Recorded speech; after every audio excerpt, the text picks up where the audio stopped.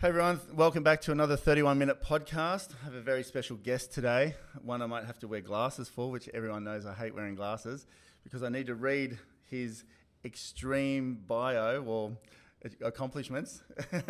So Aaron Sculli, hello mate. How you going, mate? Excellent. Thanks really for having good. me. Thanks for having me. I appreciate your time. Yep, no worries. I know your time is limited, but a little bit of background for people that don't know you, because I've just been introduced to you not long ago from Sully. Do people call you Aaron or do they call you Scully? The only person that calls me Aaron's my mum. Yeah, right. And my wife. So we're gonna, which is Jade. Jade. Jade. I know Jade real well. Yeah. Jade. Known her for a long time. Yeah, of course. Yeah. So we'll call you Scully. Yeah, mate. Yeah, excellent. So just a little bit of background quickly. You're a strength and conditioning coach. Yep. For the West Coast Tigers. For the West Tigers. West Tigers in the NRL. Yeah. As you know. West Coast is in Perth. Yeah. West Tigers. West Tigers. Yeah. Yeah. Yep. But you have before that. It's like, tell us. So give us a bit of a rundown. I guess my professional journey started at the New South Wales Waratahs in 2014. Yeah. From there, I've been at the Sharks, Cronulla Sharks, back at the Waratahs. I think I spent about 4.5 years at the Tars. Institute of Sport down in Homebush with Olympic athletes, obviously in Olympic sports. So training them? Because you tried out for the Olympics as well? I did, yeah. Boxing? My sport was boxing, yeah. So I tried out twice for the Olympic Games. Unfortunately, I wasn't good enough. So tell me that just for 1 minute. Yeah. Like, when you try out for the Olympics, obviously you work all your life to become elite level. Yep. Like, how do you make it or not make it? Like, not many people actually get to see what happens there. Oh, it's a grueling process actually. It kind of starts at the New South Wales side. So you got to go into your New South Wales Championships, fight against all the blokes in your weight division. The bloke that then comes out on top represents his state against the nation's other states.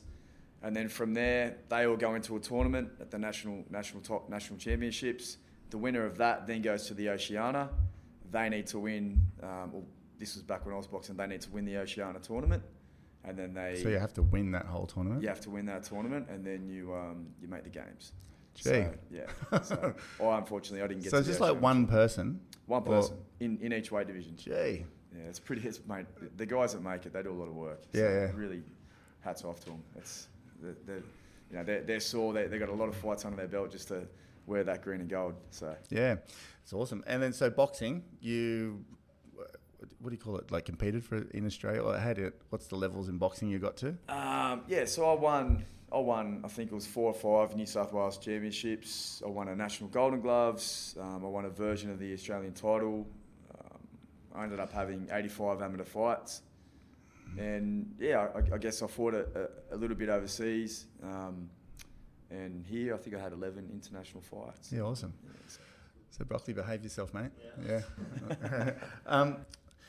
So how did you get from boxing to strength and conditioning? Like, what happened there? It's a great question, and it's one that I could answer in a lot longer than 31 minutes, but I'll give you the short version. Yeah. So basically, when I was boxing early on, I used boxing to get me out of trouble from probably when I was younger. But I was doing a lot of construction. I was actually an apprentice landscaper, and I kind of gave that away to pursue my boxing a little bit. And then after that, I thought, well, I don't really want to go back to construction.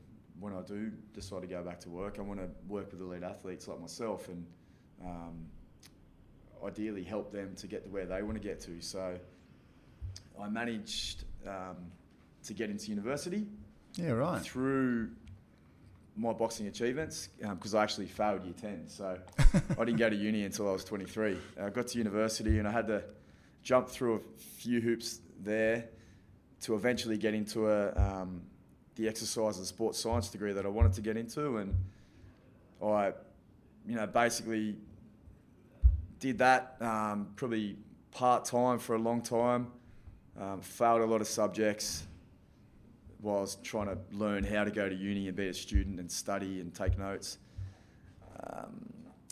And then I was also volunteering a lot, because I knew where I wanted to go. I knew I wanted to work with elite teams. So basically through that journey, I volunteered my time. When did you make that decision though?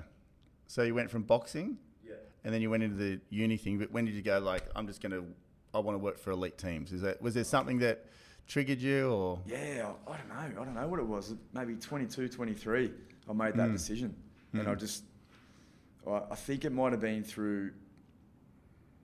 I made a lot of mistakes in.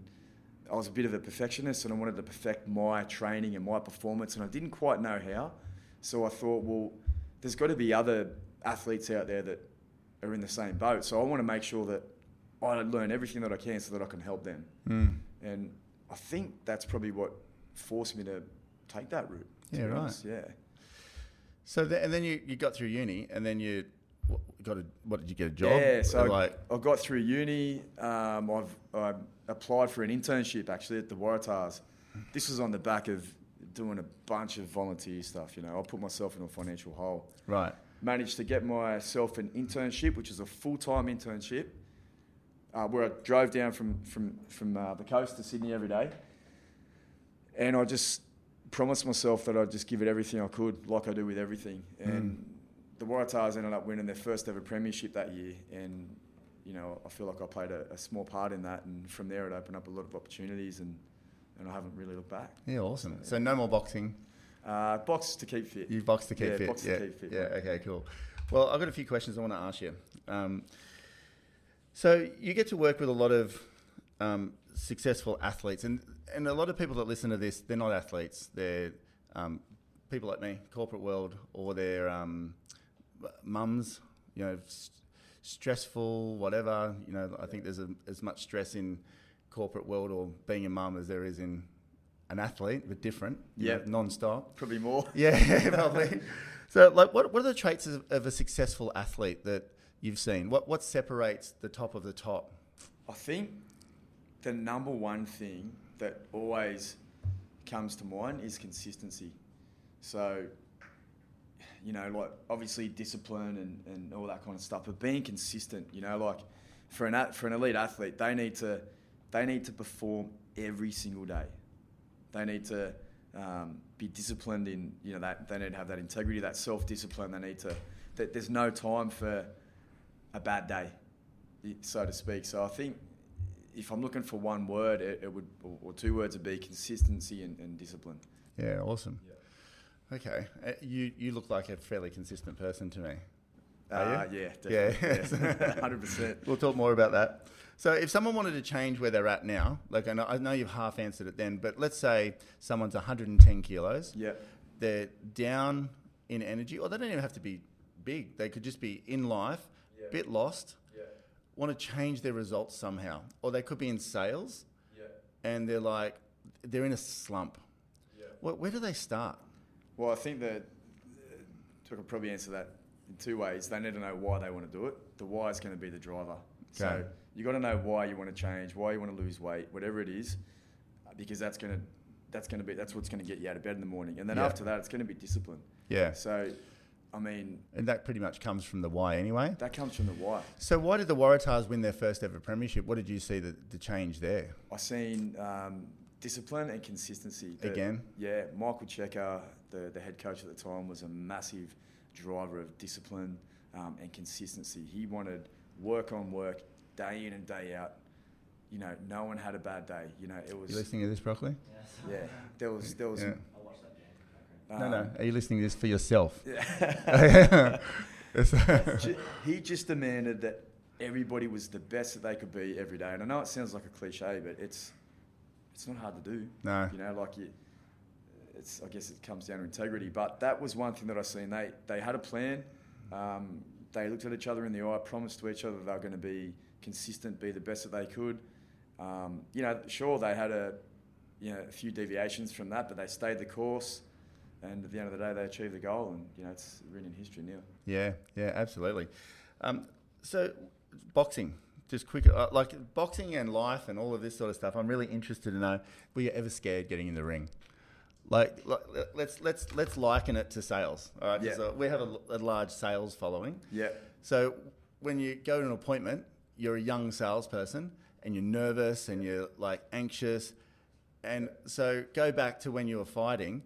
What did you do to yourself? Were you scared ever? I don't know if it was scared. I was probably more early on feared failure, rather than fearing getting hurt. I was scared of losing, and I was very anxious. I was a very anxious person before my fights. Well, yeah. If I wasn't scared of getting hurt because I knew that in my head I could deal with it. Yeah, I could deal with it, but I was scared of losing, and like embarrassing. You mean because obviously there's people watching and you prepped yourself for this whole moment. Yeah, definitely. I don't know. I think it was more just because you put so much pressure on yourself and, try to be a perfectionist about everything. And then I guess that's what made me anxious, making sure that, everything was perfect and the way it needed to be. And, I guess I did fear failing, as a bit of embarrassment, I guess, in front of people. So looking back, what advice would you give yourself now around dealing with that? Because I can relate to this really well. Logan's a good, Logan? Yeah. So Logan's a great surfer. Yeah. Like probably one of the best in the country for his age. Yeah. Put him in a comp situation. He loves comps. He's probably a bit like yourself. Like he wants to get in there and do it, but he'll put so much pressure on himself. You can see his anxiousness in the water. So what advice would you give Logan? Well, the first thing is obviously prep well, get that sorted. But I think the thing that really helped me, and it's something that the Sullivan boys talk a lot about, is the breathing. Yeah. And trying to back that everything that you could possibly do has been done. Yeah. And it's just what's in front of you now. And trying to just, I don't know, get into that state where you could just be a little bit clear-headed and let the training take over. Yeah. Because that'll sort itself out when you're in there. So preparation, it's what I'm hearing from you is preparation is going to mentally give you okay, I've done what I can. Yeah. And then it's more about managing the emotional, the physical side of it by saying, like calming yourself down or... Exactly. Yeah. Yep, exactly. Getting yourself into a calm state so that you can be present and respond to things as they come up. Because if you're trying to think about too much, you're not present and you end up... So like the outcome? Yeah. So instead of trying to... Almost don't think about the outcome, think about, okay, I'm here and I've done everything I can. Yeah. Focus on the tasks at bay and the rest will look after itself. Yeah. Awesome. I think that's something that... that's almost a metaphor, boxing's almost a metaphor for me, for life. Yeah. Because, that's how I try to kind of go into everything. So what motivates you to fight anyway? Like what makes someone go, hey, I'm going to be a boxer? Because obviously it's a grueling... There's one winner, one loser. There's no in the middle. Well, I think for me, it was when I kind of, and again, I'll give you the short version, but I had a bit of a rough period there when I was young. Which, like drugs or? My mum suffered a lot from depression and some things happened. She did it really tough and some things happened when we were younger that, essentially forced us to move up to the Central Coast. And when I moved up to the Central Coast from Western Sydney, I did get into, a bit of drugs and a lot of fighting and hanging out with the wrong crowd and, got in a bit of trouble and had police on the radar and stuff like that. So I actually lived behind Troy Waters. Oh, really? So I have a few listeners here that probably know Troy Waters. I know Troy real well. He was my mentor. He was a bloke that top bloke basically saved me from everything. Yeah. And from there, he just kind of taught me how to, be strong in the mind and channel my anger. And I guess I rocked up, and started boxing with him. I remember just knocking on his door. And he said, we'll have a look at you, mate, and see how you go. And I never looked back. It kind of gave me discipline, gave me structure, and I was good at it. And I didn't get into any trouble after that. It kind of just... Because you got like found a release or a focus. Release, yeah. And I was very aggressive, like in when I fought, when I trained, and I was a lot more placid outside of that. So awesome. That's why I'd say, if that answers your question. So good. Any advice for managing stress? You've already half said that, like about your breathing. So like stress in general, it sounds like have a focus. Yeah.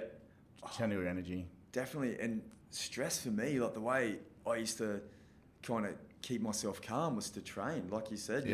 Have an outlet. The 30 minutes, 31 minutes, it's all it takes. Like get out there, put a hole in yourself or do something, get out in the sun and I just found that really helped compose me and calm me. Yeah, I want to talk. I'm going to deviate from this in a sec because I want to talk about your body and your fitness because you're an extremely fit-looking guy. One question I have just with the footy side of things, it intrigues me because like you've got talented people, but how do you get people if they're that? Because to be successful, you've got to be a bit selfish and a bit self-driven. Yeah. How do you get them all to work as a team? Like I know there's that team. I know they get it, but like there'd be a lot of egos and a lot of just a lot of superstardom. I think it's a great question. It's something we actually spend a bit of time on, as a team, as a club, in all teams. I guess basically everybody's motivated and has their why. Yeah. They're motivated by different things, but at the end of the day, all those things lead to winning a premiership. Yeah. So whatever it is that motivates them or the why that they do it, that's, they've got to find that. We need to channel that. But at the end of the day, the outcome of winning an NRL premiership is like it overrides it. Overrides it, and everyone's there for that reason. Right. So what happens if you have an egomaniac in your team? Are they outed, or do you manage it, or is it because it would unstabilize everything, wouldn't it? Yeah. Well, I guess that's the beautiful thing about a team is that there's all different types of personalities. If everyone was the same personality, or the same type of person, it'd be a bit boring. It'd be a bit boring. Yeah. So you got to have your arrogant guys. You've got to have your humble, quiet guys that just get the job done. The guys that are vocal. The guys that think they know it. You've got to have all those guys. And as a coach, in high performance sport, you've got to be able to manage that. And if someone, so they'd have to respect you though. Of course, wouldn't they? They have to. Like to coach these types of people, they'd have to respect you. Yeah. So, otherwise they wouldn't listen. You need to have some hard conversations, but at the end of the day, they know we're having those conversations because we care. Yeah. And we all want to win. So you would lead from the front in terms of example and who you are. And they'd see that. Yeah, from the side, from the back as well. Yeah, right. Making sure that we're encouraging them along, but also giving them a push and a rev up when they need it. That's awesome. Can I just ask you about yours before we finish? Yeah. So, you incredibly fit. What do you do for yourself? Like, what's your training regime? So basically, for me, I leave for work at 4:30 every morning. I get to work by about 5 to 6, and from 6 o'clock till say 6:40, 6:45.